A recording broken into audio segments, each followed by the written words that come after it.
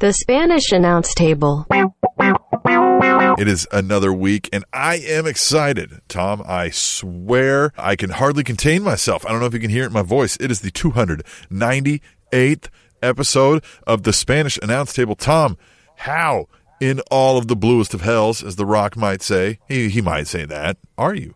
Man, I'm doing well. I'm a little bit fatigued. I'm glad that we have a night off from pro wrestling, as I told you off air. Every night this week. Sunday is the start of a week, according to the calendars.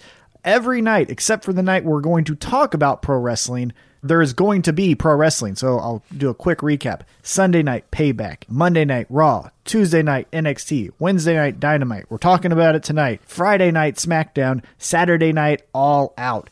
And good night. It's been fun. See, if on the seventh day you rested, that's a day for reflection.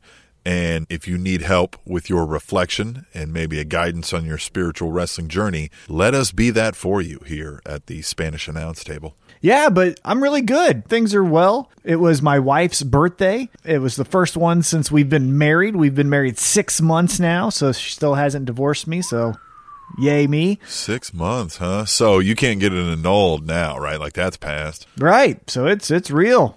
We're live, brother. Yeah, we're live, brother.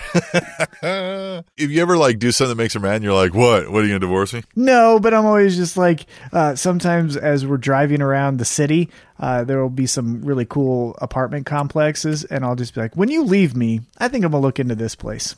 I've told you plenty of times, I'm like, hey, man, if I called, ask for a place to stay, you shouldn't be too surprised. Likewise, right? Yeah, exactly the same with you.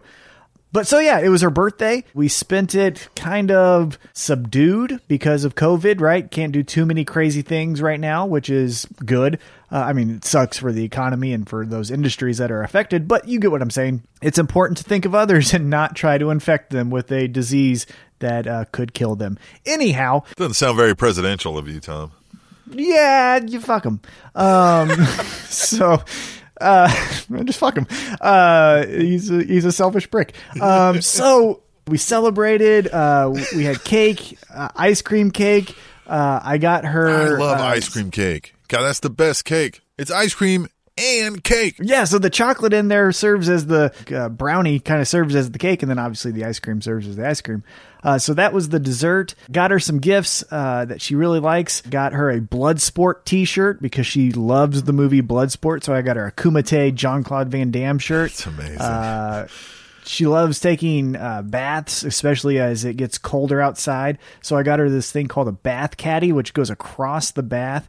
She can set her book or her phone on that. There's a little place for wine or a drink.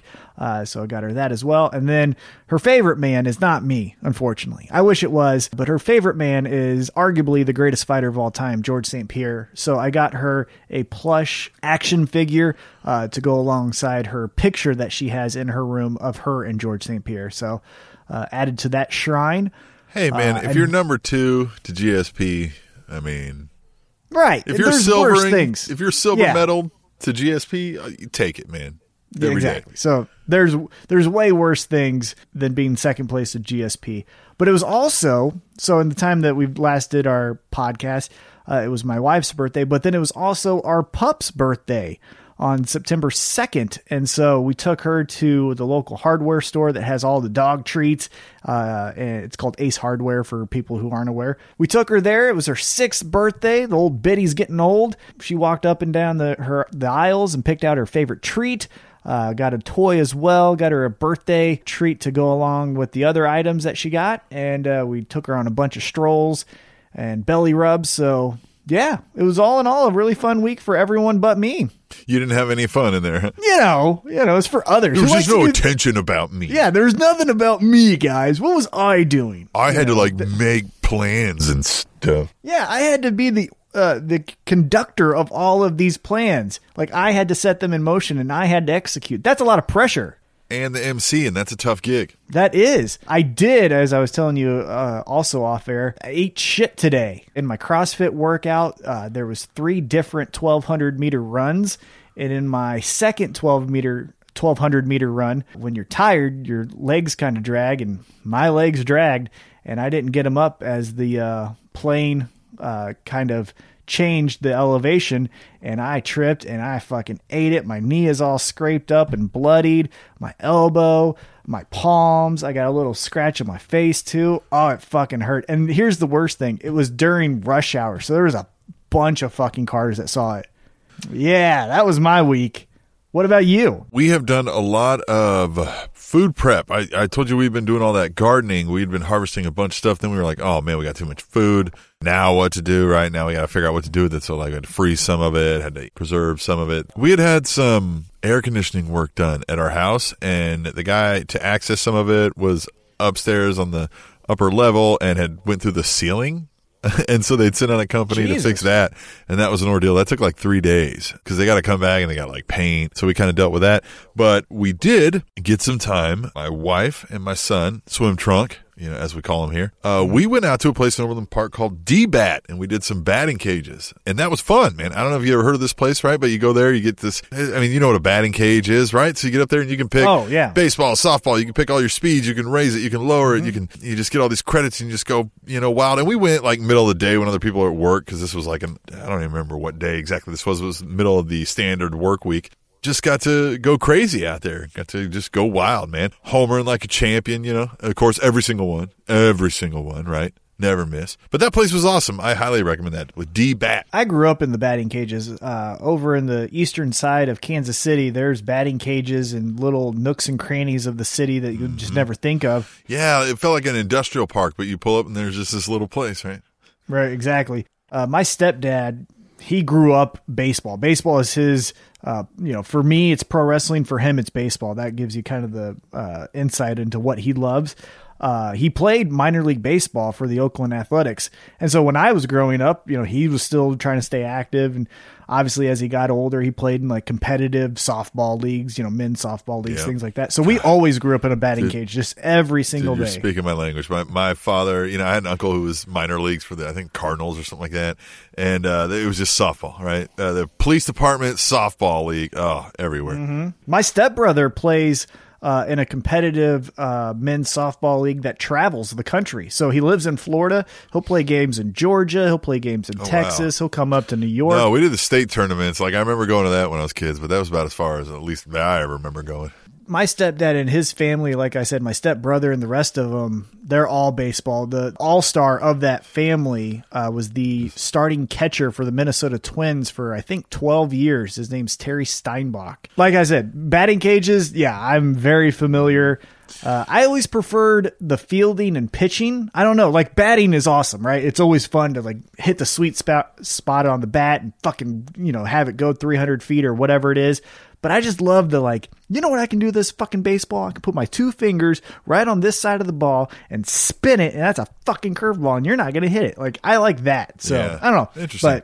But, but other than that, the better half has just left, Tom. That's we were a little delayed starting our recording. I'm sure you were sitting there like, what the fuck is this guy taking so long? She's each and every week. She's gauging every week. What's new? She's getting ready to go out. They're going to do their girls' trip. They're going to go do some hiking. So hold on. Is this I always got to ask, because one of these trips, it might be this way. Is this going to get milk, catch you in a couple days? Or is this hey, I'm actually going to be back on Thursday? She packed a few things to kind of get by on a hiking trip, right? Just what you might need to survive, right? So, maybe. All right, we'll check back next week. Maybe. We will check back next week. Yeah, by next week's episode, she will supposedly be back, right? She should be back by $299, which, by the way, Tom, we got to figure out something for $300, or maybe we don't. Well, how about this? We do. Let's do this. So we've got a couple weeks until episode 300. Let's just put it out there for the listening audience. We've talked about it offline. We thought it was a good idea. Let's just execute it now here on air. On the 300th episode, by the time that episode airs, the loser of our all-out picks will have to post their video. For the listening audience who doesn't know exactly what that means, what we are going to do is we're going to go into our all-out picks. As we've mentioned before, AEW, we do stakes to them because it's not each and every week or every other week, or every week like it was in WWE this past month. But we put stakes on who wins and who loses. Last time I lost, I had to have some hot sauce that definitely made me feel like shit for a long time. And what we're going to do this time around is we're going to put a poll on our Twitter, maybe Facebook, I don't know, but most likely just Twitter. And you can vote. And there's going to be 3 different options of entrances from iconic wrestlers, right? And we'll figure out who that is in a little bit. But Nails is one of them. Yeah, sure. Nails, Stone Cold. R-Truth. Yeah, Shawn Michaels. R-Truth might not be a bad. That would be funny. That would be very funny. So the loser has to perform the entrance of the winner of the poll. So if that makes sense, I will explain it in a little bit different. So there's going to be a poll on our Twitter page. You will vote on your favorite entrance of the 3 options. Whoever wins the entrance, that's what the loser has to perform. Right. Their cliche, ring entrance, like, music, maneuvers, etc. All the stuff. We got to do our own little, satire, mimicking of that. So that's what we will do on top of a special episode for 300 is... And post that public for everyone to see. We will post that on all of our social media, also probably share it on our own personal social media accounts. So... be on the lookout. Tom, I'm excited to watch you do this. I'm excited for you. This is going to be great because, usually I am the end of these jokes, and it's going to be a great turn of events for you to be embarrassed. Love it. Love it. So, hey, let's get into it. And while we do these picks, we're also going to catch up on the last 2 weeks of Dynamite. As you guys remember, 2 weeks ago, Dynamite was on a Thursday, which we were recording our episode, so we didn't get a chance to talk about that. And then obviously last night was good episode. Dynamite as well. So, let's get into it. The first match, and I'm just going off of Wikipedia, so I don't know exactly the order, but the order isn't necessarily important. We're just going to talk about it, right? The first match on this card that I'm looking on Wikipedia, it has Britt Baker with Rebel versus Big Swole in a tooth and nail match. Now, I don't know what a tooth and nail match means. I don't think it was explained. But we got Britt Baker making her return post-injury, taking on Big Swole. Who you got? This is a tough one because if Baker's able to go finally, I feel like they might drag this out, right? This isn't it. So I feel like the heel wins. So I'm going to go Britt Baker. Not to just play it safe, but I agree with you. Now, here's the thing that's weird. 2 weeks ago, Big Swole won her handicap match to name the stipulation. Again, she named a match called Tooth and Nail, which no one really knows the rules, and it hasn't been explained. A tooth and nail are on a pole, Tom. Must be. What, do you not understand wrestling? Yeah, I guess. Right. You should always assume if you don't know the match type, it's just going to be on a pole. Tooth and a nail are on a pole, and the first one to poke the person's eye out wins the match. Tom, do you watch? I guess I don't. Do you even wrestling, bro? Yeah, I guess I don't.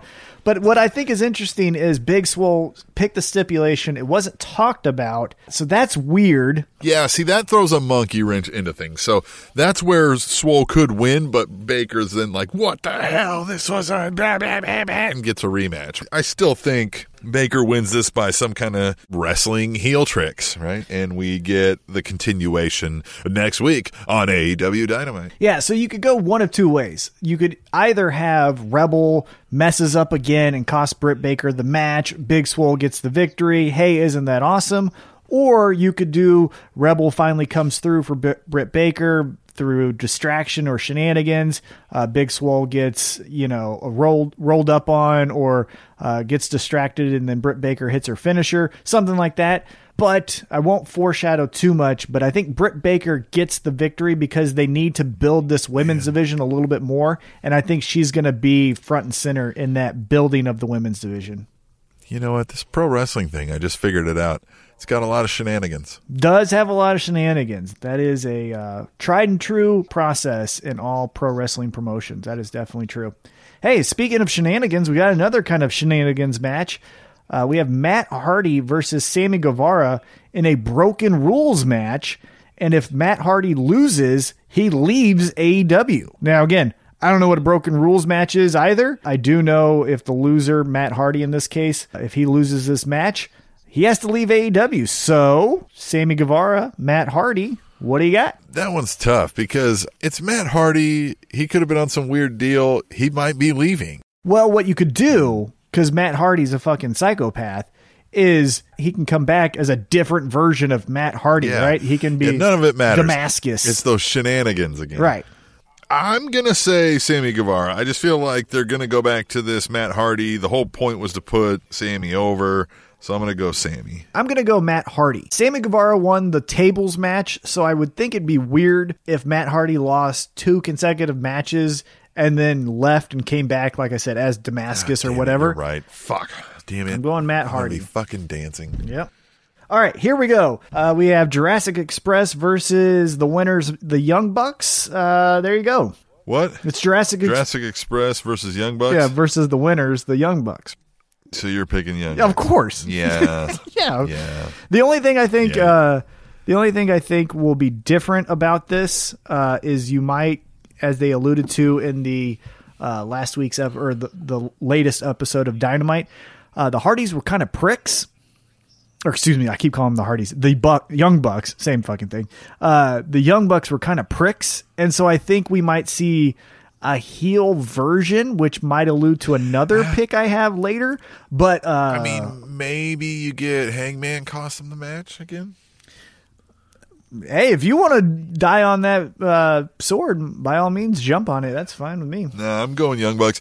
Like, let's talk about that though, huh? What happened there? I mean, maybe we can dive into it more later. But like, well, so yeah, Hangman's out. Hangman gets kicked out of the Elite. Then you go fast forward to last night's episode of Dynamite. Omega is doing an in-ring interview with Tony Schiavone. FTR alongside Tully Blanchard walks out. Kenny Omega says, hey, it's 3-on-1, so I'm going to get my shots in. You better watch out, old man. And again, I'm paraphrasing here. That brings out Hangman Adam Page.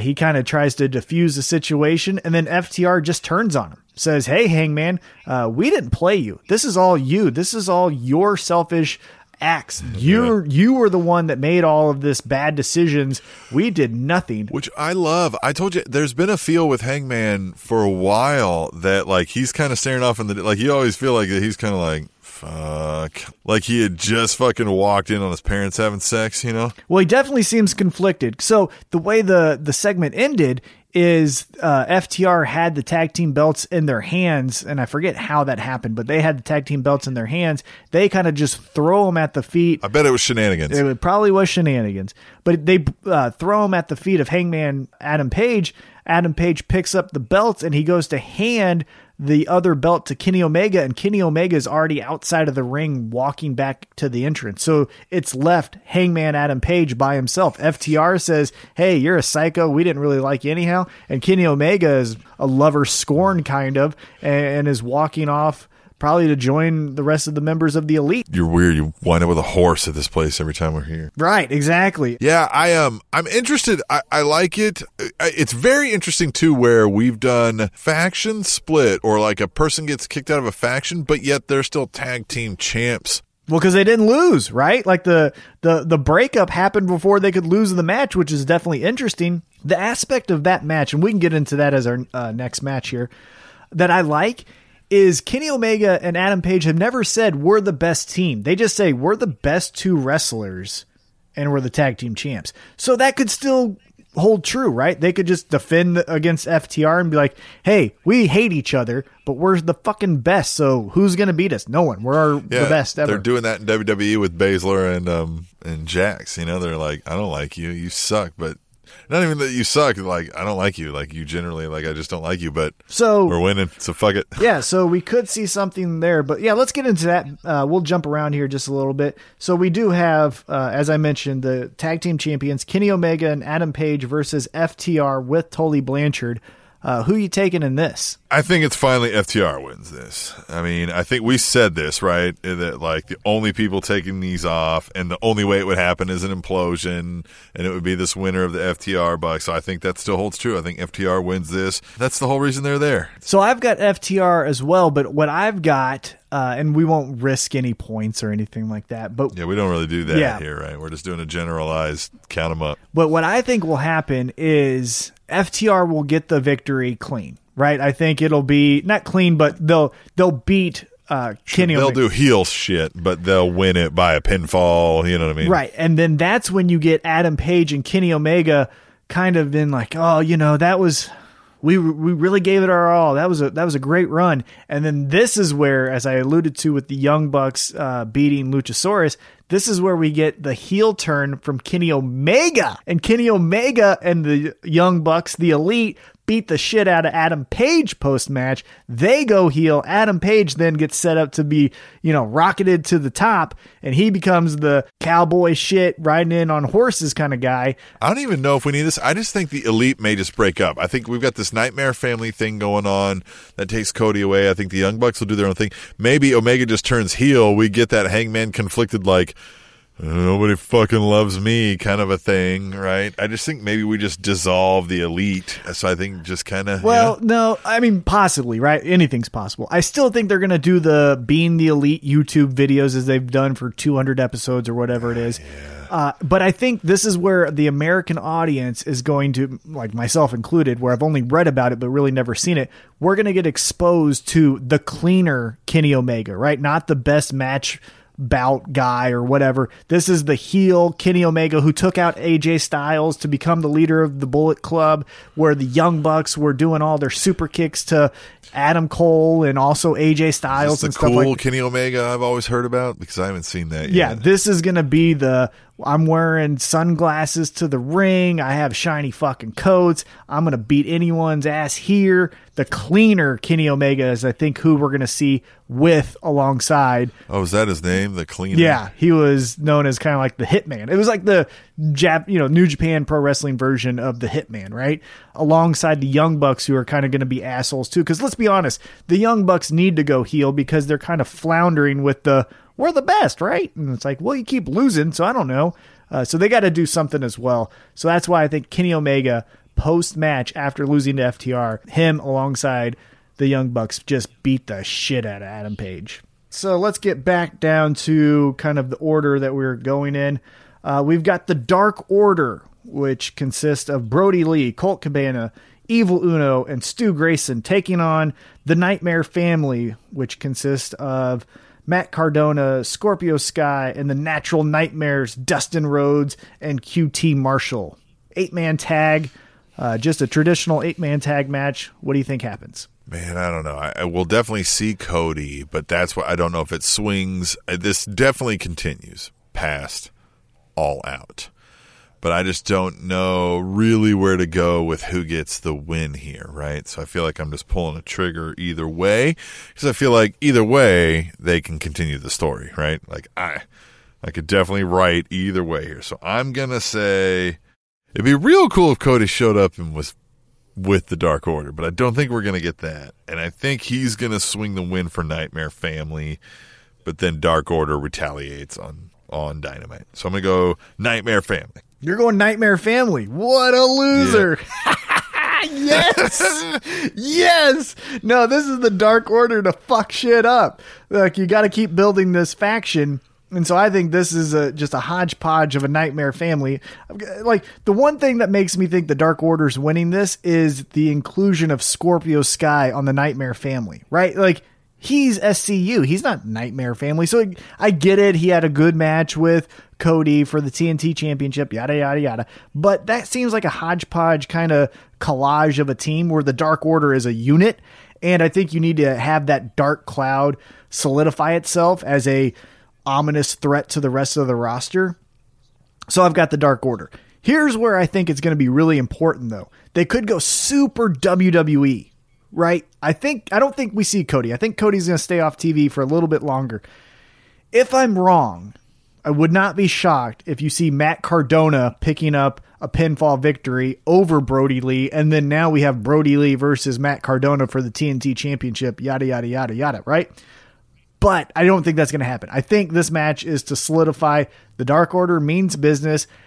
I really feel the person that's going to shine in this match and get a little bit more story arc is going to be Colt Cabana. This is where I think, is going to make that turn from, hey guys, what's going on here? That guy's just hanging out in the background, man. Yeah, but I think he's going to go from the man, we're doing some weird things. This doesn't seem right, to like, hey, I love this shit. I was actually behind it. I've been telling Brody Lee to be doing these attacks. If like suddenly somebody's giving a Kansas City cunt punt to somebody. Yeah, I think the turning point in the match is going to be some heel tactic behind the ref's back from Colt Cabana. It's it. He does that to Matt Cardona. Yeah. Exactly. Right? And that's where we're going to be and that spurns a few between those two. Yeah. So that's where I think you're going to get, though, oh, shit, maybe Colt Cabana is in the cult. He's Colt. Right. Cabana. And so I've got the Dark Order in that one. Cool. You're losing. You are so losing. This is great. God, it's like... I do feel like I'm losing. I know. It's like you're giving this to me. I love it, man. Thanks. Thank you so much. All right. Now we've got, up next is the 21-man Casino Battle Royal, where the winner receives a future AEW World Championship match. A lot of guys in this, but there is a TBD. So are you taking someone we've heard of already announced in the match, or are you taking TBD? You got names in front of you?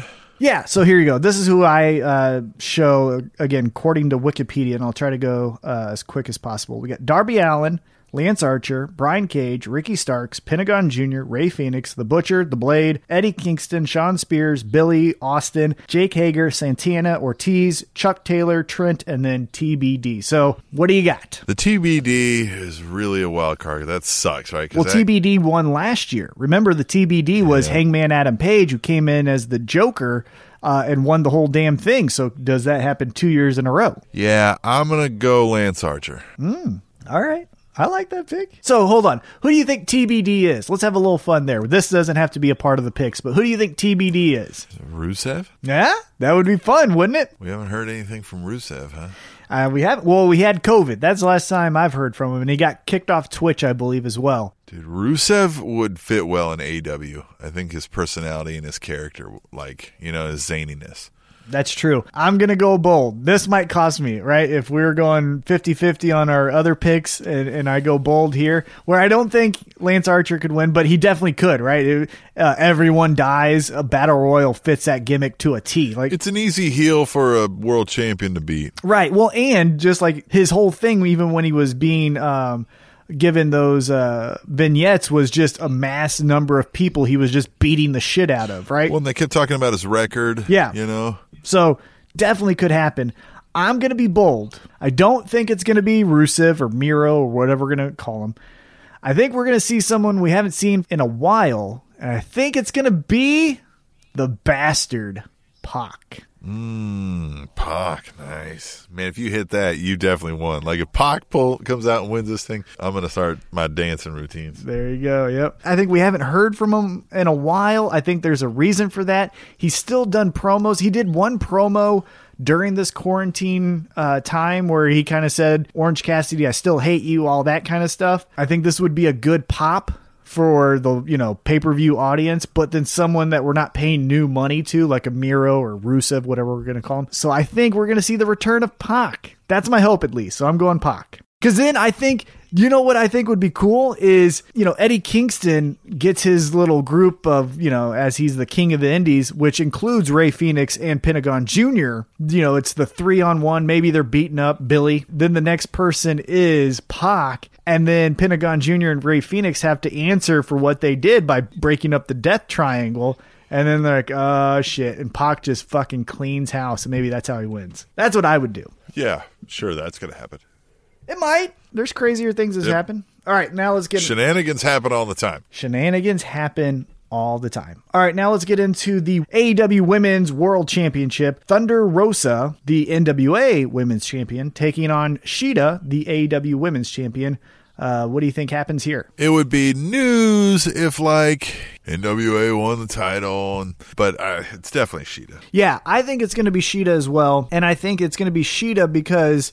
as I mentioned earlier, I think Britt Baker is going to be the heel that really elevates this women's division. And the contrast between Shida and Britt Baker is just, ready for television. And they have a history, right? Remember, Shida broke the face of Britt Baker a few months back. So we've got some heat there that we can revisit. And Britt Baker can carry a promo by herself. She's shown with Big Swole. She doesn't need a secondary partner to get over. So I think this helps Shida, and then I think it would help Britt Baker. So I've got Shida retaining. So now let's get into The Mimosa Mayhem match. Chris Jericho versus Orange Cassidy. Match can be won by pinfall, submission, or throwing your opponent into a tank of mimosa. First of all, I love Chris Jericho. Yeah, just the greatest idea. The Mimosa Mayhem It's match. orange juice and a little bit of the bubbly. It's fucking perfect. He's just a genius. The thing that worries me here is that it's pinfall, submission, or throwing your opponent into a mimosa vat. I'm a little worried we don't get the payoff because they've said that from the very beginning. Pinfall, submission, or right, which is weird. Usually these matches are this is how you win it, and somebody's going in it. So that makes me worried that Jericho still wins. But God, man, can they keep dragging this out? But then if they don't keep dragging it out, it's working. Oh, I love it. So I don't. Yeah, I loved it. I love this feud. This is one of my favorite feuds in all pro wrestling. You pick first. I've picked first on a lot of these. What do you got on this? All right, I've got Orange Cassidy. I think Chris Jericho swimming in a mimosa, trying to get out, very similar to like when he got doused in his jacket. I could even see the jacket making an appearance during this match, and then he still holds on to it and gets thrown into the mimosa with the jacket on again, right? Like the jacket gets oranger. He could do that. That would be easy. Obviously, Chris Jericho can lose the rest of the matches in his career and still be Chris fucking Jericho, right? Like it's not a big deal if he loses this. He's a top 10 of all time, undoubtedly, if you're paying attention at all, right? He should be in anybody's book a top 10 of all time at least. Definitely. And so with that, he doesn't need to win this match. I think Orange Cassidy does. I think if he gets thrown in that mimosa, you could easily do the I don't give a shit. And he's just hanging out, and maybe he stays there the rest of the night where he just is like, I'm not getting out. I kind of like it in here. And he's just fine with it. And he gets a little straw and maybe drinks some mimosa during the main event or whatever it is. I think this elevates Orange Cassidy. He wins the feud with Chris Jericho. I feel in my gut, this is just a hunch that I have, I feel like post Orange Cassidy feud, we may see an implosion of the Inner Circle. They kind of feel a tad stale, for lack of a better term. As I mentioned with the Elite can go heel, and that gives them new life. Right now, they can go attack the baby faces, and this is something we've never seen before. We can get a face run out of. I don't think we can. Well, I think we can get a face run out of Chris Jericho. I don't think we can get a face run out of the Inner Circle. So I think. Oh, I think we could. I definitely think you could. Who's cheering for Jake Hager? Give Hager only the stupidest dummy lines, right? The yep, it's the what would you say, right? Like that kind of stupid shit. But everybody else, yeah, Sammy Guevara and LAX. I keep forgetting Santana and Ortiz. But they already have comedy to their name, and Sammy does, and Jericho. So I think you could pull it off easily. I think you could, but I don't think they will. I think, again, post Orange Cassidy feud, we may see Chris Jericho start to point the fingers. They would feel like a three-man band. Right. I think he starts pointing the fingers at the Inner Circle of why he lost that feud to Orange Cassidy. And so for those reasons, I've got Orange Cassidy winning this match. Yeah, that's what my gut tells me too. I mean, the only thing I just keep for whatever reason, but maybe I'll look back and wish I would have made this pick, when I'm dancing. But I just, that or keeps throwing me I could see some shenanigans, shenanigans happen all the time where Hager comes in and gives him the old, ovarian delight, and then we get a pinfall, right? Or a submission. But no, I'm going to say Cassidy. Now let's get into the main event. We have the World Heavyweight Champion, Jon Moxley, taking on MJF, where Moxley is banned from using his paradigm move in the match. Also, to continue, MJF has Wardlow by his side during this match as well. Yeah, Moxley wins this. I think so. They're still big time in it. They're still trying to be like, hey, USA Today, look at us. And I don't think MJF fits that bill quite yet. I agree. I think what you can do here to make MJF still seem viable and I've actually never lost is by Wardlow getting up on the apron. That actually helps Jon Moxley. Jon Moxley hits the paradigm shift behind the ref's back. That gets the 1, 2, 3. Then MJF is saying, you should have never got that move. That move was banned in this match. I never really lost. We deserve better. I tried to see you, but my lawyer won't. Right. He won't go near you. Yeah. And that we deserve better usually only works when it's the heel from underneath. As the champion, him saying we deserve better, it's like, well, you're the fucking champ. What are you talking about? Like, but I think they like that we deserve better during an election year. So I think he rides that out for the rest of 2020. He has to lose that to then keep his gripe, keep his venom towards the rest of the world. He can still look like $1 million if the ref doesn't see the paradigm shift. John Moxley gets the win because I'm anti-authority, cosplay Stone Cold Steve Austin. I do what I want. And I won the match. Yeah, it's still Moxley because, it's just, like I said, they still want the attention when they bring in, the next Mike Tyson wannabe. They want the eyes on, Moxley's a name they heard, right? Jericho is a name people have heard. Yeah. Cody is somebody they can sell, it's just not, I don't know that MJF is there yet. MJF is great for wrestling fans. I don't know about mainstream. You mentioned the name Mike Tyson and the wheels in my head started spinning. What if Mike Tyson cost Chris Jericho the Mimosa match, and then we get back to the Chris Jericho-Mike Tyson funness because Tyson's match with Roy Jones Jr. has been postponed a little bit? Very much. They mentioned Tyson, 2 weeks ago? That could easily happen. I wouldn't be shocked. Well, a week ago. We're recording this Thursday, so that was last Thursday. Right. But that 2 episodes ago. Yeah. I don't know. That would... Again, I don't like the Tyson involvement, even though he is Mike Tyson and he'll get you every headline on Bleacher Report and Twitter and all of that stuff. He's a car crash. You got to watch. Yeah, but he just is the shits as far as pro wrestling. Hey, let's turn to since we're talking about AEW, we forgot to address these last week, and that's hashtag tweet the tables. If you're using Twitter at home, watching wrestling, listening to this show, whatever, use hashtag tweet the table. Let us know what you think. We might read some of them here. And at Heavyset330 said, I love how well AEW uses independent talent. Hashtag tweet the table, which we're getting here, right? Thunder Rosa, independent, right? Again, what is independent, right? We keep, we brought this up maybe last week or a few episodes ago. NWA. Is that independent these days? Because it used to be what you were independent from. Right, exactly. And with the money that Billy Corgan has, I mean, that doesn't feel that independent. If you compare the NWA to our local Journey Pro. He's fucking rich. That's what I'm saying. He is rich. Yeah, you compare those two organizations. One's not like the other. Even though I agree with what Heavyset is saying in spirit.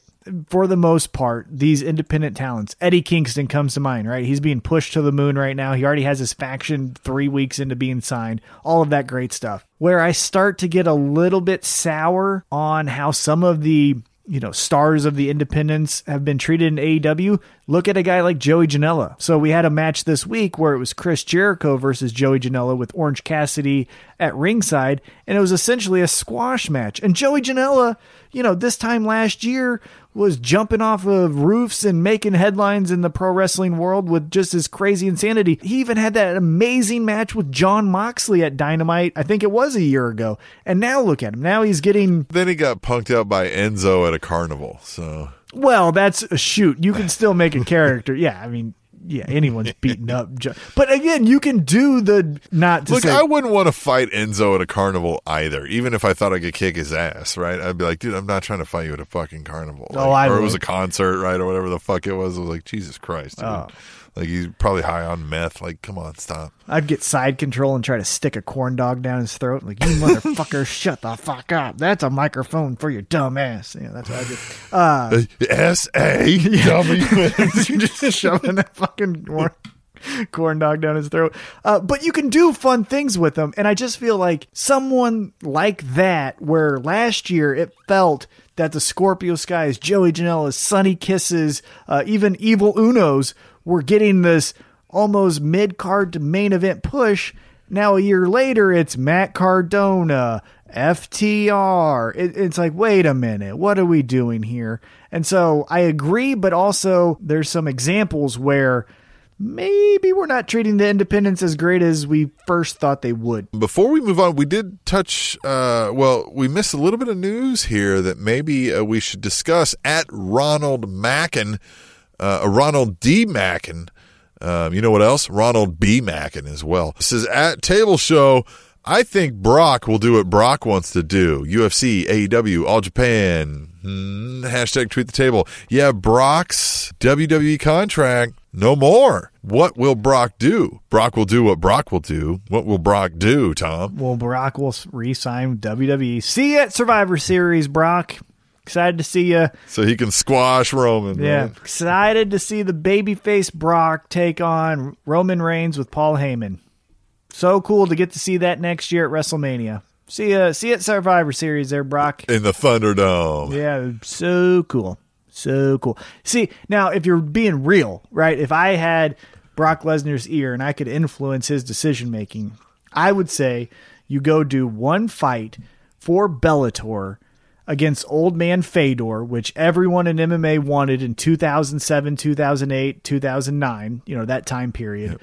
You get the old man at the bar fight out of the way. Get the old man, yeah, and that's the biggest fight in Bellator history, so they're going to give you, $7 to $10 million, right? Yeah, they're going to give you the bank. Yeah, they're going to give you the bank. That's give you 20% of the company for this.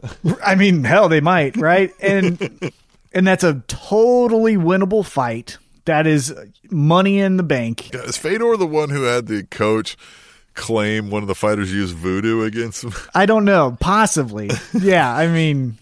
I think that happened. Yeah, I think Fedor's manager claimed that the other fighter tried to sacrifice a goat. That definitely could be. Those Russian MMA coaches can sometimes get a little sideways on you. But I think that's the most winnable fight for him to do, where he earns the most money and takes the least amount of risk, and then he can take that and go back to WWE at WrestleMania time. Then do I'm the babyface taking on Roman. Everyone loves Brock again.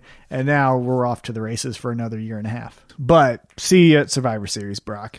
Cool. We've got two more tweet tables, but I'll save them for as the subject matter pertains. And that's up to you folks at home, too. Use hashtag tweet table. Like I said, you get some fun ones. It might help us segue. We might think it's funny. We might think it's poignant, if I can use a $5 word. Speaking of $5, if you want to give us $5 because you just love what we're talking about, go to our website, SpanishAnnounceTable.net. There's a donate button up there. It's pretty easy to find. It's on PayPal. Just send us some money, right? $5 goes a long way to, podcast. Indeed stuff. It does. Yes, definitely helps us. The starving artist, keeping this this conversation. I am hungry. Yeah, it keeps this conversation free of those advertisers, right? So support us, supporting you, and giving you the wisdom and gospel of pro wrestling. Let's get into now the biggest story, I think, of the week. And as I just mentioned, Roman Reigns is now your SmackDown Universal Champion. He took the championship after a three-way match between him, Braun Strowman, and champion Bray Wyatt at the time. He has sided with Paul Heyman. Again, we record this on a Thursday night, so we haven't seen the coronation on SmackDown and really him talk, or if he does talk, maybe Paul Heyman does it all for him. But your initial reaction as Roman Reigns is a Paul Heyman guy. I love all of it. And this is the most... We've talked about let's let Roman have his personality. Dude, he's demonstrated so much more personality now. Like every bit when he was in there trying to get those pinfall victories and they kept kicking out, like all of it. Man, this is the best Roman we've seen yet, and I want to see more. I love it. I think this is the absolute perfect time to do it. And what I mean by that is if you would have done the heel turn in front of a live audience, you would have got the exact wrong reaction. Everyone would have thought they're the smartest wrestling fan in the world, and they would have cheered it. And oh my God, you're trying to get Roman Reigns booed, but the whole crowd just erupts into cheers, and they think they knew that this was going to happen the entire time, right? Well, with no audience, you can't influence the viewer at home. And so it does come across. Got the 2K14 booth. Right, exactly. And it's like, yeah, that is a dick move and no one's cheering. So I'm going to lean into those feelings. You're not influenced by a crowd saying, no, this is actually cool. Because easily sometimes, just like the Becky Lynch heel turn at SummerSlam a couple years ago, we as the audience say no. And then the viewers at home go, yeah, I agree with that. No, fuck that. We're not booing Becky.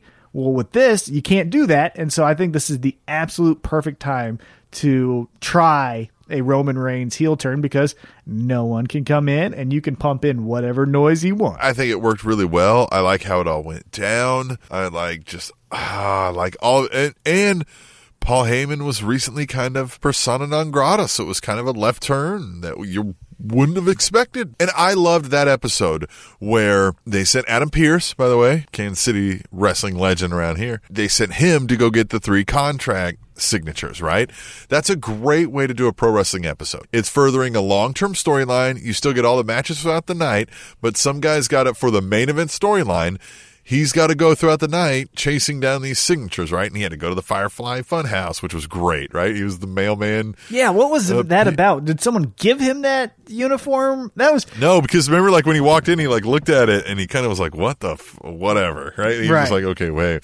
And Adam Pearce did an amazing job throughout all. Adam Pearce has been great. Did you see he broke his hand? No, So remember the go-home show to SummerSlam where Braun Strowman throws Bray Wyatt from the ledge onto the concrete and then the ambulance takes off, but then it starts to reverse back and then it's the Fiend that comes out? Well, when it was going in reverse and Adam Pearce was telling the ambulance to go forward, he was hitting the damn ambulance so hard that he broke the bone in his thumb because he was such in character to tell this ambulance to go to the hospital or the medical facility as wrestling calls it. But yeah, so he broke the... We've known this for a long time. Adam Pearce, it was an amazing promo and he did great work. Oh, he's awesome. I hope we get more Adam Pearce. Yeah, if there's ever another general manager on the main roster, it has to be Adam Pearce. At least that's what I would want. It's a fresh new face who can definitely knock it out of the park. But that's what I mean. Like, that's how easy it is to write a pro wrestling episode that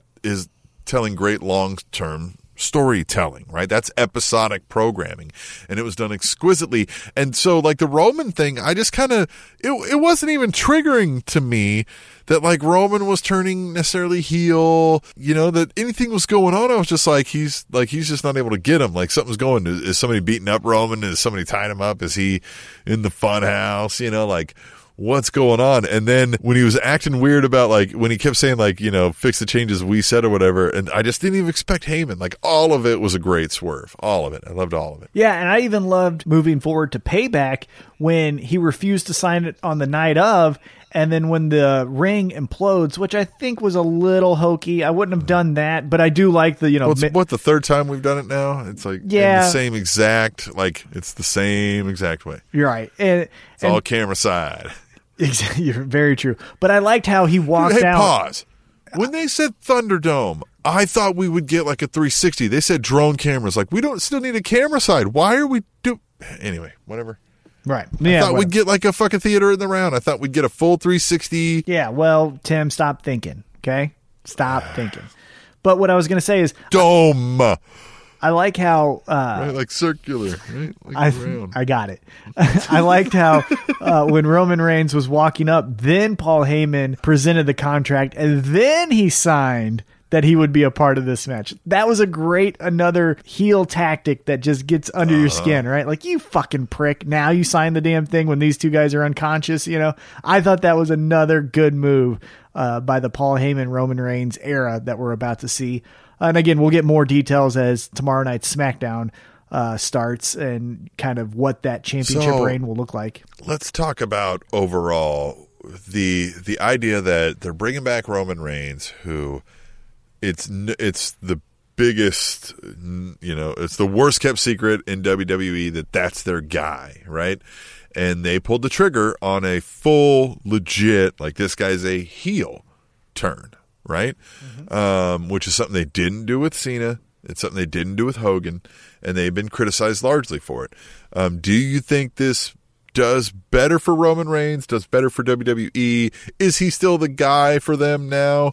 That kind of stuff. What do you think?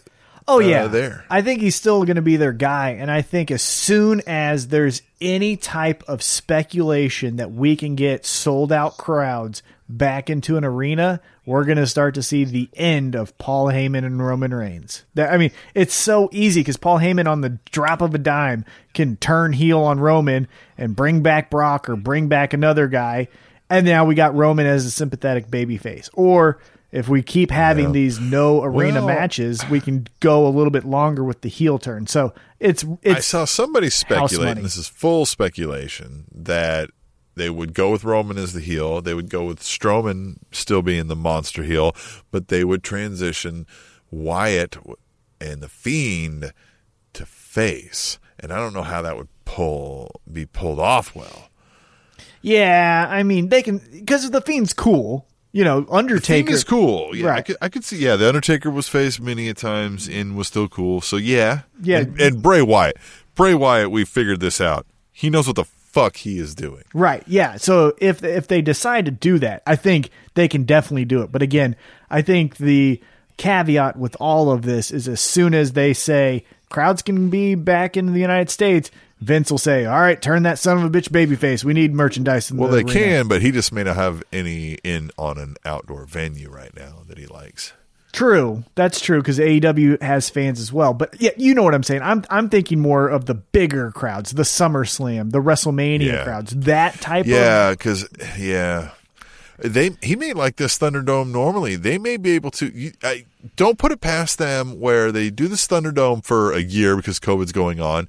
They're able to go back live for big crowds, right? But their house shows, they figure out that like they can just set up permanent residence somewhere, do this Thunderdome, and charge people $1 for your hour on screen time, right? Yeah. Like, and now they're making as much money as a fucking house show. Oh yeah, definitely. I can definitely see that. That would not shock me at all. But again, I just think once we get back to air quotes normal, Vince will say business as usual, right? I mean, everything that he's ever done in his life has always been business as usual. And I think right now is a special time. So that's why they're taking a big chance because ratings across the board are just so far down that it makes sense. You're playing with house money. You know, you turn Roman heel, ratings can't go any lower. I mean, they can, but you get what I mean. So you try to get a little bump and then you ride it out. And then once, like I said, crowds come, then you switch it back to paint by numbers. Roman's babyface, Paul Heyman doesn't like him anymore. And it's boring. What you were asking, though, I think Bray Wyatt can do anything. Babyface, tweener, heel, whatever. Like, that character can do To it. me, So. you know what? I'm kind of interested in that. Let's see, a Fiend and Bray Wyatt face, Roman and Strowman are their biggest heels with Paul Heyman in the mix. Why not? Fuck it. It's storytelling. They have gotten better about what I talked about that kind of Lucha Underground tried to pull off, and I didn't like maybe the storytelling, but it's more episodic like programming for their weekly shows, right? And then come your big event, then we get all of your major matches, right? Well, let's talk about one more person that's in the fold with this Fiend, Braun Strowman, I guess Roman Reigns story.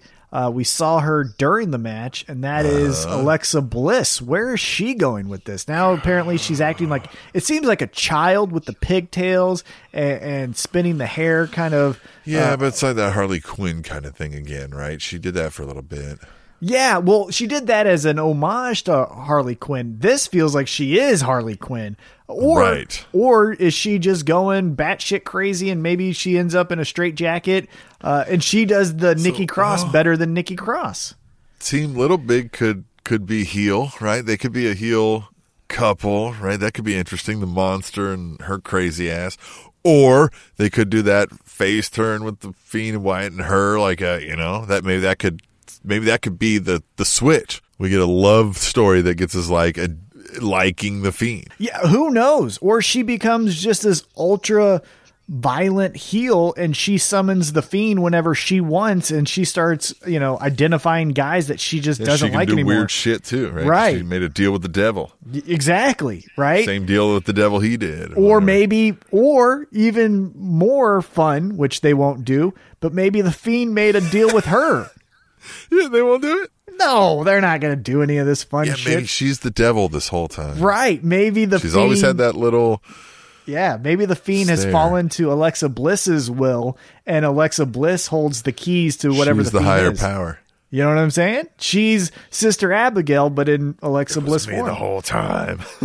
Oh, God, she could easily be Sister Abigail, right? Yes. The spirit of Sister Abigail has overtaken me. And then the Fiend is like, you are Sister Abigail. And he sees her as that. He's fooled by it. Yep. There you go. Fuck, she could fake stupid. it. Or she could even really be it. Fuck it. And she could have just been faking the whole time. And he's just nuts. Yeah. And she's been playing him the whole time. Oh, and then you can do a cinematic match where she falls into the fucking lake or river, whatever we're calling it. And then she comes back and she's regular Alexa Bliss and she's having 7-minute matches with Natty. We could easily just get out of that too. So hey, kind of like Natalya and Lana.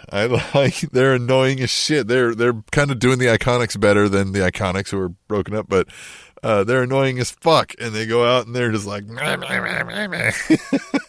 And she's the boat. I like it. Because she looks like a boat. Seeing those shoulders, she can fucking. But that's a great like heel thing of play on the goat. Like I like it. I like what they're doing.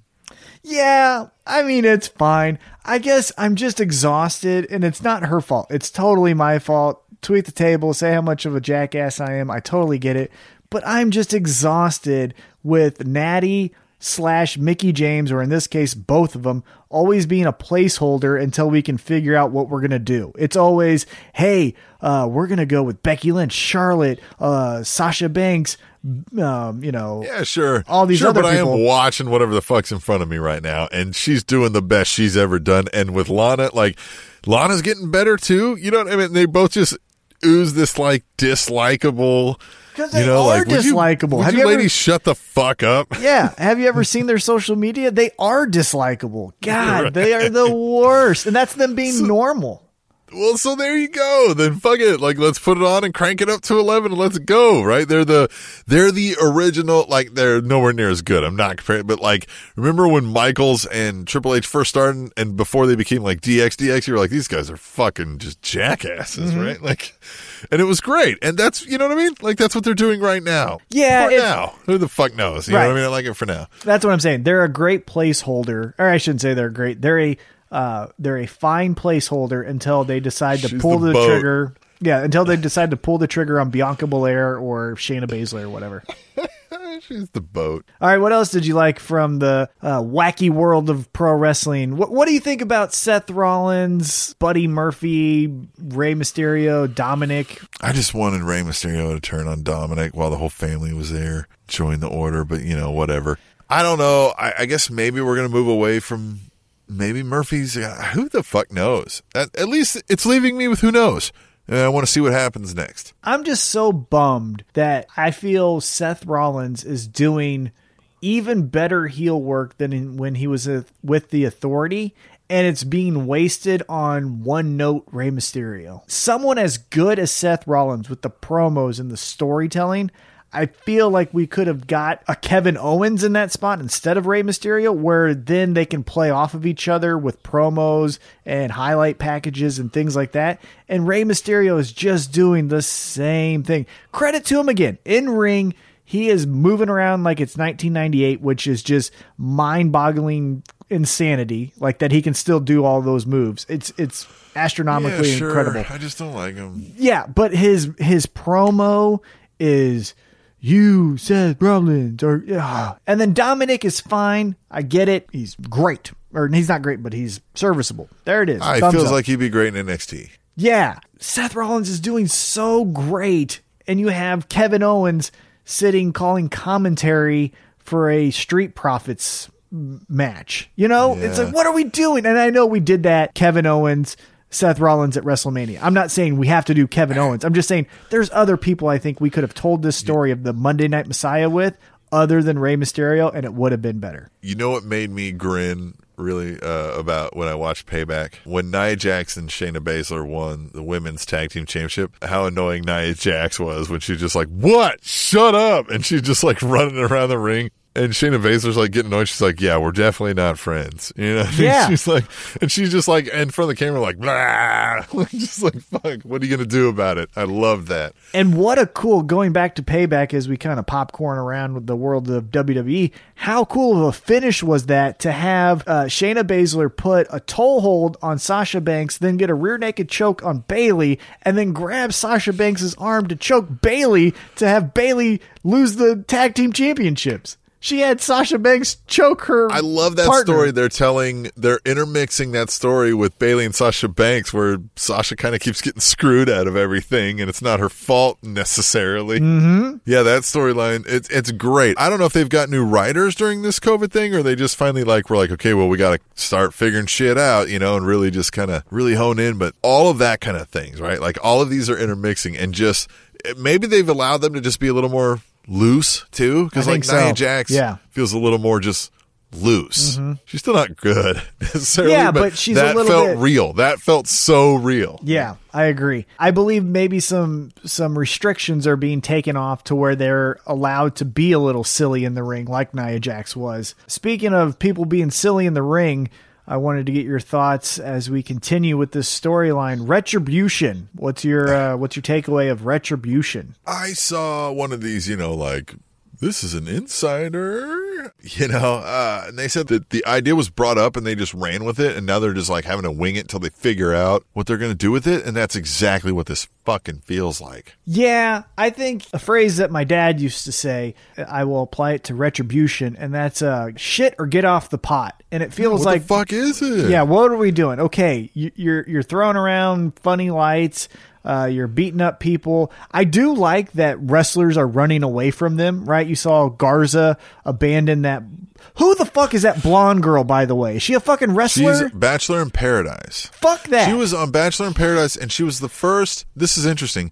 No, it isn't. One of the first people on Bachelor in Paradise to have a same-sex relationship, because now this is like all about nonsense. Now, I don't know if she's like bi or whatever, but like my wife told me that because she watches all of that shit. I only know this through my wife because I was like, hey, there's somebody on like one of the Bachelor shows on wrestling. I had to like look up her name on Google, and she was like, she's doing what? Right? So she was kind of like, wait a minute, and told me all that. But yeah, so Bachelor in Paradise. Well, fucking. I mean, I like it for that storyline because, I like how Garza was like, I'm going to save you, I'm going to do all this. And then the moment, like, he was face to face with. Yeah, he ran off. When they ran. And that makes Retribution look a little bit more than just silly pranksters, right? I like that part of what they're saying with Retribution. One quick takeaway, though. That girl, put her on a fucking island and leave her there. She sucks. She's the goddamn worst. She's Kevin Federline bad, and she's been on the TV multiple weeks, which fucking aggravates me. She's on one of the Bachelor shows. I don't give a shit. Fucking put her back on. Yeah, it's going to be bad. Like, you ever seen any of those? Go find a Real World or something person. During the Strowman-Wyatt Reigns match, before Reigns showed up, they're on the outside and they're on the table, but the announcers are just standing by the table, but then, like, the Bray Wyatt goes like, to fucking Cole, and he jumps over the guardrail. He's like, and he fucking like, it's the funniest thing of the night. I don't know if you should go back and watch it. It was so hilarious. Oh yeah, Michael Cole, when he can, given an opportunity, he can do some fun stuff. But he like kept doing commentary too. He was like, and he jumped over and he's like, Bray Wyatt is like he's like, well, he's chicken shit running. He's following script. Yeah, look at the Fiend. I'd be scared too. But so going back to Retribution, what do you think happens here? Is it someone, is it a Paul Heyman group and then Roman is leading that? Because one thing that I've read, if we're going to peek behind the curtain, is that they've never attacked while Roman was on the show. So maybe it's Roman's group. I don't know, man. I really don't know at all. I hope, at this point, I kind of just want it to go away. Because what could it be that's going to be interesting at this point? They went aces and eights with this at this point. That's a great analogy. Good. Spot on. Aces and eights. Yeah, I agree. Perfect. I just want them to do something. I just want the payoff. That's what I want, because I'm tired. Like, it's not consistent, and maybe that's the frustration why I should hate them, because they're not hijacking the entire episode, but they need to do something. Or shenanigans happen all the time. Let's just forget about it. And they are being led by R-Truth to fight the ninjas. Yeah. By the way, Tozawa pulling up and they're like, name. And he's like, Akira Tozawa, these are my ninjas. And then like the ninja pops his head out of the car. That was some of the best, man. I love that. It was okay. The 24/7 title has, I think, ran its course, but it's fine. Another thing that may have ran its course that I wanted to get some feedback on, Raw Underground. Still into this? Yeah. Or here at AA_WIR. Remember AA? Oh yeah. Yeah. Met AA. He came here to old Kansas City. The Chiefs are in Kansas City. They won the Super Bowl, had their Super Bowl ring ceremony this week. I don't know if we've ever mentioned that they won the Super Bowl, but did you see that ring? Hold on, time out. Did you see that ring, Tim? That Super Bowl ring? I saw the ring. Yeah, I saw the Super Bowl ring. Oh, so beautiful. Beautiful. And then Mahomes gave a ring, like he got a ring, gave a ring, because he's just a great guy like that, right? He's a great guy. The best quarterback in NFL, the world's best sport.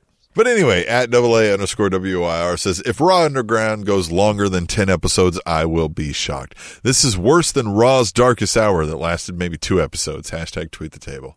I don't think it's worse than Raw's Dark Hour, where that just made no sense. We just turned off the lights, but we still gave you a 10-minute Sami Zayn match. Yeah.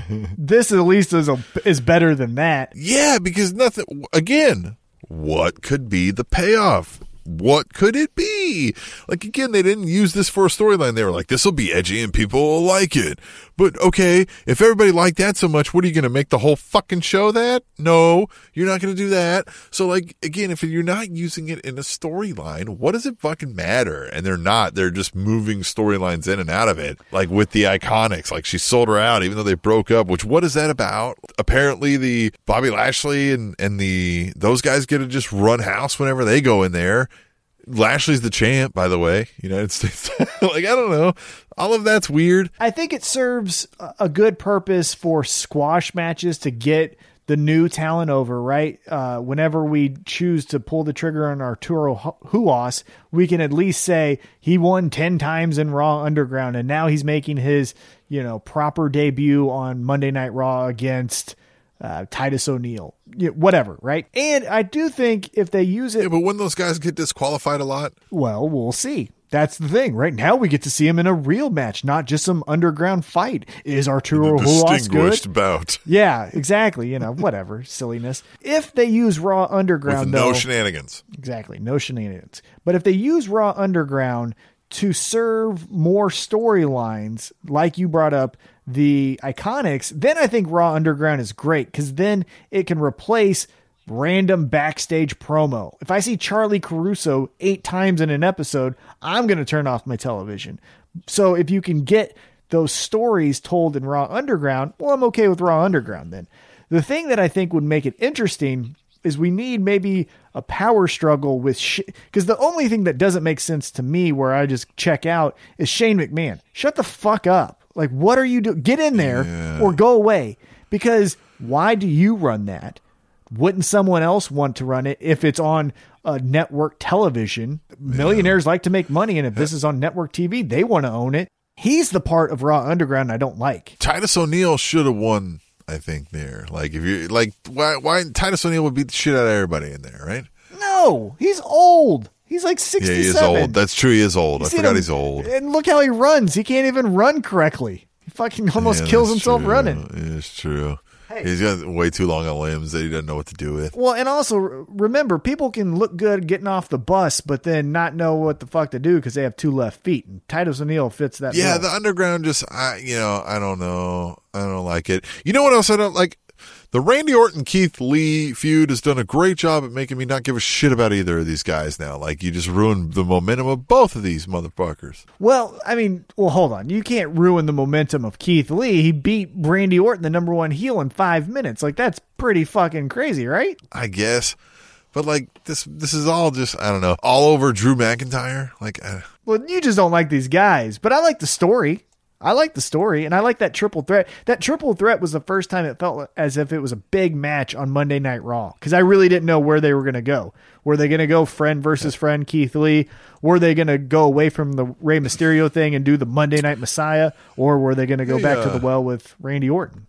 Speaking of Drew McIntyre, let's go back to the Tweet the Tables, our last Tweet the Table of the evening. That's why, we could have a few more of them, but if we had a few more good ones, so you at home, use hashtag Tweet the Table on Twitter. At the Ultimate One, remember that dude, right? Oh, yeah. Yep. He says, at TMac_816, follow that guy. He says, what do you got against cat guys? I take pictures with my cat, hashtag Tweet the Table, and he posted you can go to our Twitter feed, you can see this. He's got a picture of him with his cat. Yeah. He wants to know what's up. Yeah, I responded on Twitter from my personal account, TMac_816. Nothing. I have nothing against cat guys, but there's a cat guy. Like, what I'm saying when there's a cat guy. Ultimate One, you know what? You're not the world champion either. Right, exactly. But there's cat guys. I'm a dog guy. And you know what I'm saying when I'm saying I'm a dog guy. So that's all I mean, I got both. You're a cat guy? I don't think you're a cat guy. I know I like the cats better, I think. You like cats better? I think I like one of my cats better than I like the dogs. Yeah, that makes sense. But it's the one that goes on walks with us, and so he's kind of acting like a dog. Right, but then he has the cat mentality where he doesn't need you. Yep. Yeah, you are such a selfish prick. The disconnect. Yeah, look at you. You are. What a cat guy. Just cold-hearted. Yep. What a cat guy. Hey, that's hashtag tweet the table. We love the ultimate one. He's one of the coolest. Just period. He's one of the coolest. All the people that tweeted the table for the last 2 weeks have been awesome. Love it. I like it. Again, come with the ruckus. That's all I'm saying. Don't ask me. The ruckus. Yeah, don't do a hashtag tweet the table. What do you think about Rey Mysterio's new shoes? I don't give a fuck, but come with some ruckus and we'll read it on the podcast. That's what we're saying. Hey, speaking of ruckus, your favorite wrestler is back. Tom, Sami Zayn, and nobody wants him there. Love it. I love Sami Zayn. Sami Zayn is the best. He's got the title. He's like, look, I never lost this, so what's up, right? Mm-hmm. And I like his new logo. Have you seen the new logo from his entrance where it has the mask or the like tape around his lips where it kind of looks like he's maybe a Fidel Castro kind of thing? I don't know. Maybe it looks like that. I like it. I love him. I love him on Twitter. He's amazing in the ring. He kind of looks like a hobo now, which makes me even more like him. He's back. Jeff Hardy, fucking get out of here. Couldn't have come at a better time because peeking behind the curtain, AJ Styles has COVID, so he ain't going to be around for a couple weeks. So now we got Sami Zayn, Jeff Hardy. Love Sami Zayn. And the Nakamura and Cesaro were kind of like, hey, Sami, we're kind of doing our own thing, pal. He's like, can you go? Yeah. Sami Zayn as a better version of CM Punk's voice of the voiceless, but annoying. I think it's great. Love it. Sami Zayn, the best. And then what do you think of this Big E thing, man? I think this has all been a work with the Miz thing, but I don't know if it's still got more legs or this is just what they're just like trying to establish. Big E wants to be the comedy guy and he's like putting his foot in the ground. Hey, again. Which is a mistake. Well, look, if that's what you want to do, Big E and New Day, cool.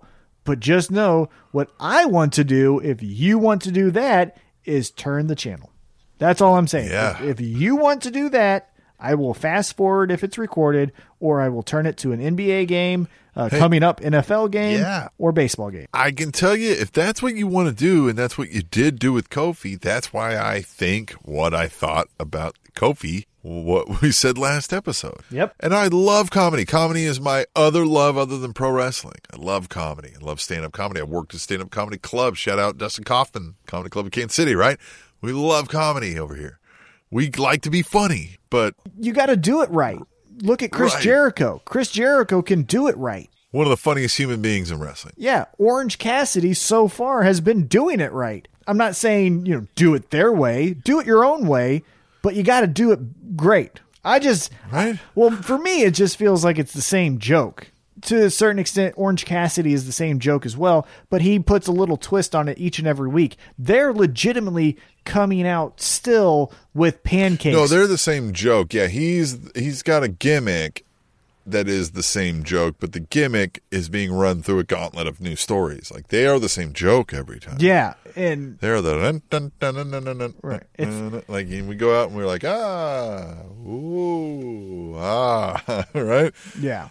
Yeah, it's the same thing. And even not to just bury Big E as we kind of wrap up this episode, but Miz, you're the same thing. I know you did some reinventions, but even your reality show's doing the same fucking thing. You're moving again? Who cares? I already saw that episode. It was season 2 or whatever it was. You're doing the same thing again, where it's like, is it moving hard? Reality show. And then your character is, I was a movie star. Isn't that cool? You host a fucking tongue-in-cheek game show. Which, hey, I like that game show when it's on. I don't seek after it, but if it shows up. I haven't watched it at all. Is it good? Yeah. Remember Wipeout? Remember when Wipeout? Yeah. It's the same thing. Yeah. So, yeah. People, is he good on it? Like, is he funny or is he just canned humor bullshit? Yeah, it's canned. It's all the stuff. Yeah. But again, hey, anyone that fucking falls down is funny.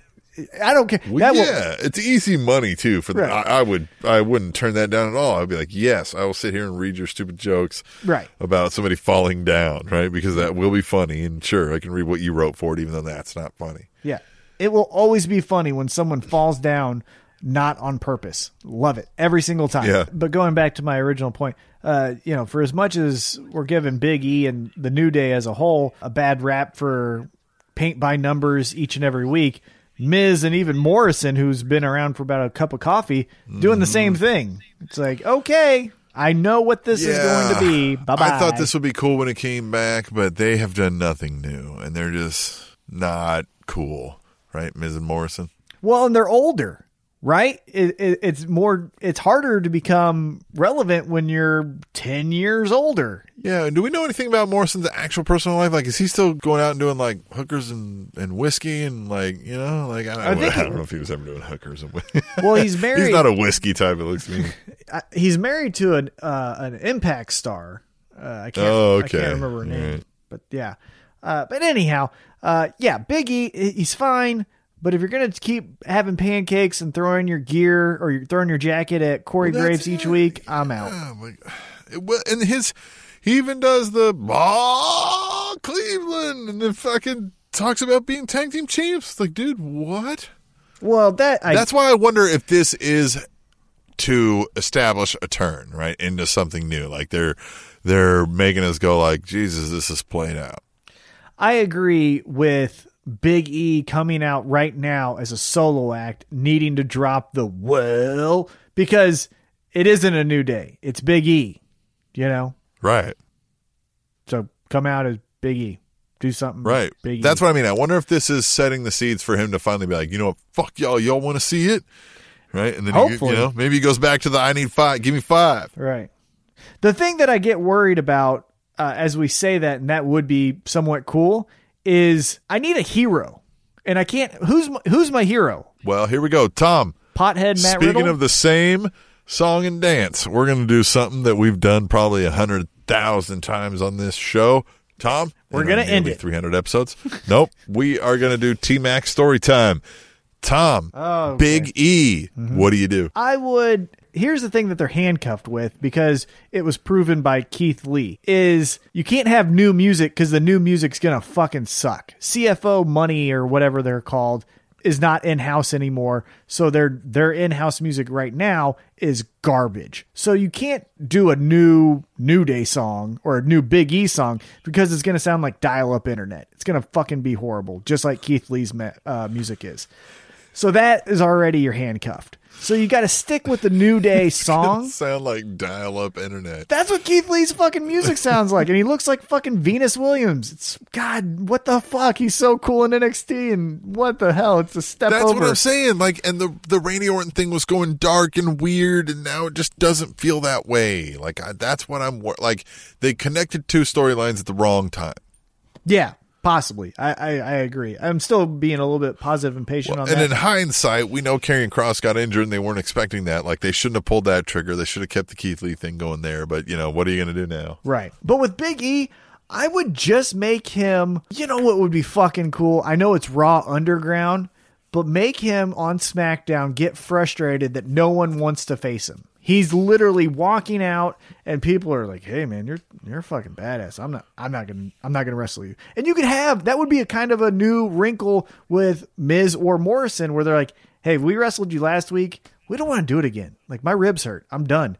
And then he looks around and he's like, "Who wants to wrestle me?" And everyone's like, "Not me, man. I'm good. I got a match with Chad Gable, not you." And then he shows up on Raw Underground. This is what I'm doing. Here you go. Here's T-Mac story time. So you do that one week with Morrison. Then you do it the next week with Miz. Then on the third week, he's legitimately just walking backstage and everyone's kind of doing the look up in the lights because they don't want to make eye contact. And he just gets frustrated and he storms off. Then the next Raw, you have that Riddick Moss guy beat up some jobber. And he's like, who wants some? Who wants some? And again, because it's an underground fight club, fucking Big E shows up. And he just in a hoodie. Yeah. He throws the hoodie back. Then you see his face. He jumps in there. Everyone's like, "You're a SmackDown guy." He goes, "Not tonight." And he just fucks everyone up. And you do 3 segments of that, right? So you beat up Riddick He Moss. holds the guy down. He's doing push-ups on him. Right? Well, no. So you do one segment where he reveals himself. He beats up Riddick Moss. Then you do a second segment where you come back to Raw Underground and he beats up Dolph Ziggler. Then you do a third segment where he beats up the Viking Raiders, both guys at the same time. And then Shane McMahon's like, hey, we got to stop this. You're too violent. And then he goes back to SmackDown and he's like, he gets in the ring, starts off the show, grabs the microphone, doesn't do all that stuff. He's just in the ring. That's how we start the show. And he's just demanding to fight someone. I want to fight someone. I want to fight someone. Someone's going to fight me. And then you know who it is? It's Braun Strowman. And then you just get two big meaty motherfuckers running into each other, slapping their meat against each other. And that's fucking cool. Huh? They're going to slap their meat against each other. That's what you do. Who doesn't love that? Two big meaty men smacking meat against each other. And then, because then that way you can do the Fiend, Bray Wyatt, with maybe Alexa Bliss taking on, as a babyface, taking on Paul Heyman and Roman Reigns. The third man, right? The odd man out in that is Braun Strowman. So Braun Strowman's looking for a fight. Big E just did all his stuff for the last month. And then Braun Strowman, Big E, that elevates Big E because that's a former world champion. And then it gives Braun Strowman someone who's, as the same strength as him. Boom, right there. Fucking that's awesome. I'm the man. Well, yeah, I would move him to Raw because, look, you've got Strowman, Roman Reigns. You've got the Fiend. Like, Big E is not going to be in the world title scene anytime over there, right? If you have him power slam Braun Strowman, I think you could make an easy case that next up is Roman Reigns. And also, you want to be careful because even though diversity is great, you don't want to just put all the black guys on the same show, right? Because then that's true. Then you got a pretty white SmackDown roster, and you got a pretty black Raw roster. So you gotta show that you're diverse and not just we put all these guys in one corner and all those guys. On so-called Raw might not be a great idea, right? So, right. I think you do that. I think you show him as the badass that he is. He has one big explosion that catches everyone's attention. Then he demands a fight. The third man out in the main event pictures, Braun Strowman, Big E, elevates Big E, keeps Braun Strowman, boom, boom, boom. But we're both sold. You've got to get him away from this pancakes, unicorns, bright colors. Like, he's got to, take out your chest and show that you look like a upside down pear. Like, you are a massive upper bodied human being. Use it. Shoulder check some dude out of the ring. Shoulder check Braun Strowman out of the ring. Right. And that's what I'm saying. Yeah. And then you've got some baby faces. So now we're not all doing heels here. Then you can say, I'm the big, strong. He's the new Atlas. Right. Like he can carry you know what I mean? Like, he can lift shit. He can do, like, all the girls love him because he's just so strong. Right. Yeah. He's Lex Luger with personality and charisma. Right. Exactly, right? So then there's that, right? He does have that, like, natural demeanor where he wants to be the party, right? And he wants to get everybody singing and clapping. And, like, somebody's trying to ruin that all the time, but they can't because he's Superman and he just fucking throws him out the window, right? Yeah, and then your two top baby faces on SmackDown. Well, your Fiend is your cool baby face, right? The Undertaker baby face. That's a weird baby face. Right, but then you got the kids baby face. And that's Big E. And then you get your adult males. He's Hulk Hogan for 2020. But then your adult male babyface is Pothead RVD, but in the new form of Matt Riddle. There you go. Yes. There's your three baby faces. Your three heels are Roman Reigns, Braun Strowman, and then you can do Sami Zayn. That's your three big heels. That's what I'm doing with my 6 top guys. Fuck, I'm great. God damn. Hashtag hire T-Mac. Someone pat me on the back. Oh, I'll do it myself. I'm the Z-Man. Fuck, I'm great. That's how we end that episode. Well, we didn't hit NXT, man. Oh, yeah. Say what you said off air. There was a 4-way, what do you think? Well, say what you said off air about the Shawn Michaels comment. Say that.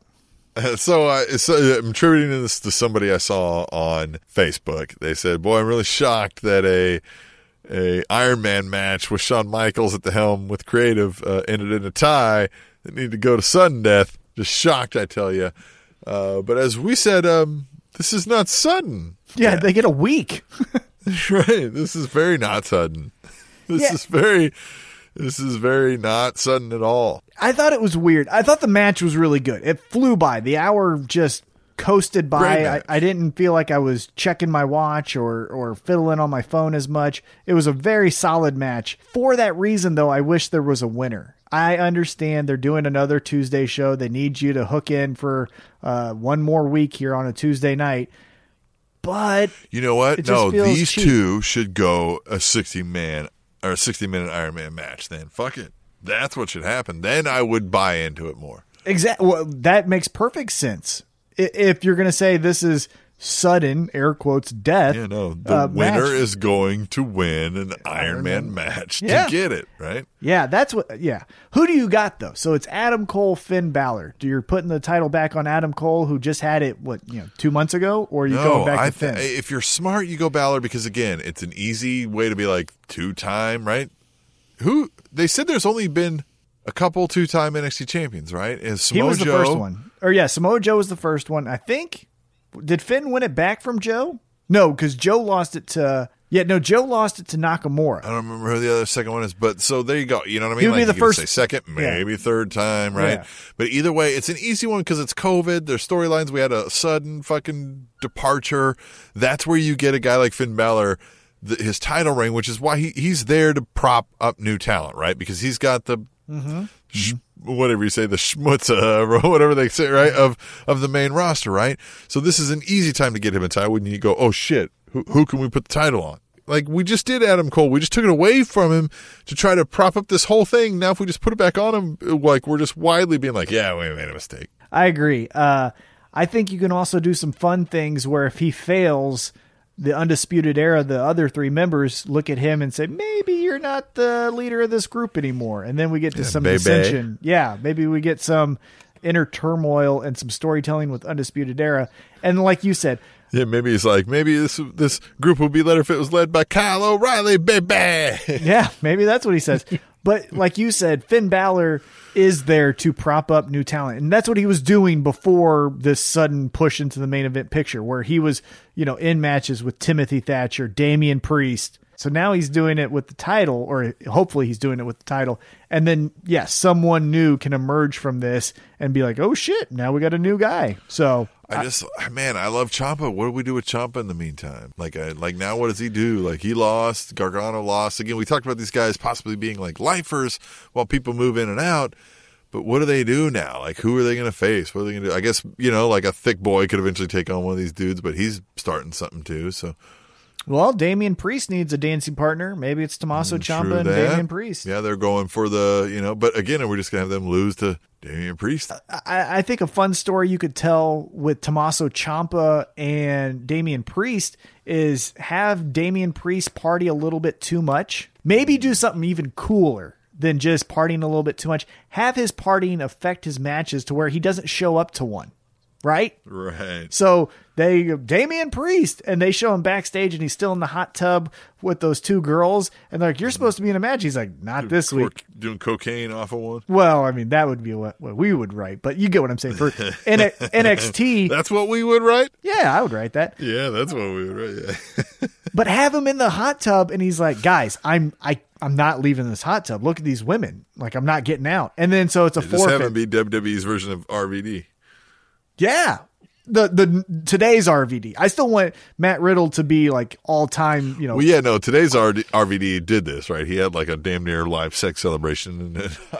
Well, yeah, I mean, I wouldn't have him do the live sex. I would just say that Damian Priest would tell the officials, I'm going to party. Like, I'm here. I've got champagne. I've got some lady friends. And then so Tommaso Ciampa changes it up a little bit and becomes that locker room leader that he keeps telling everyone on Twitter that he is.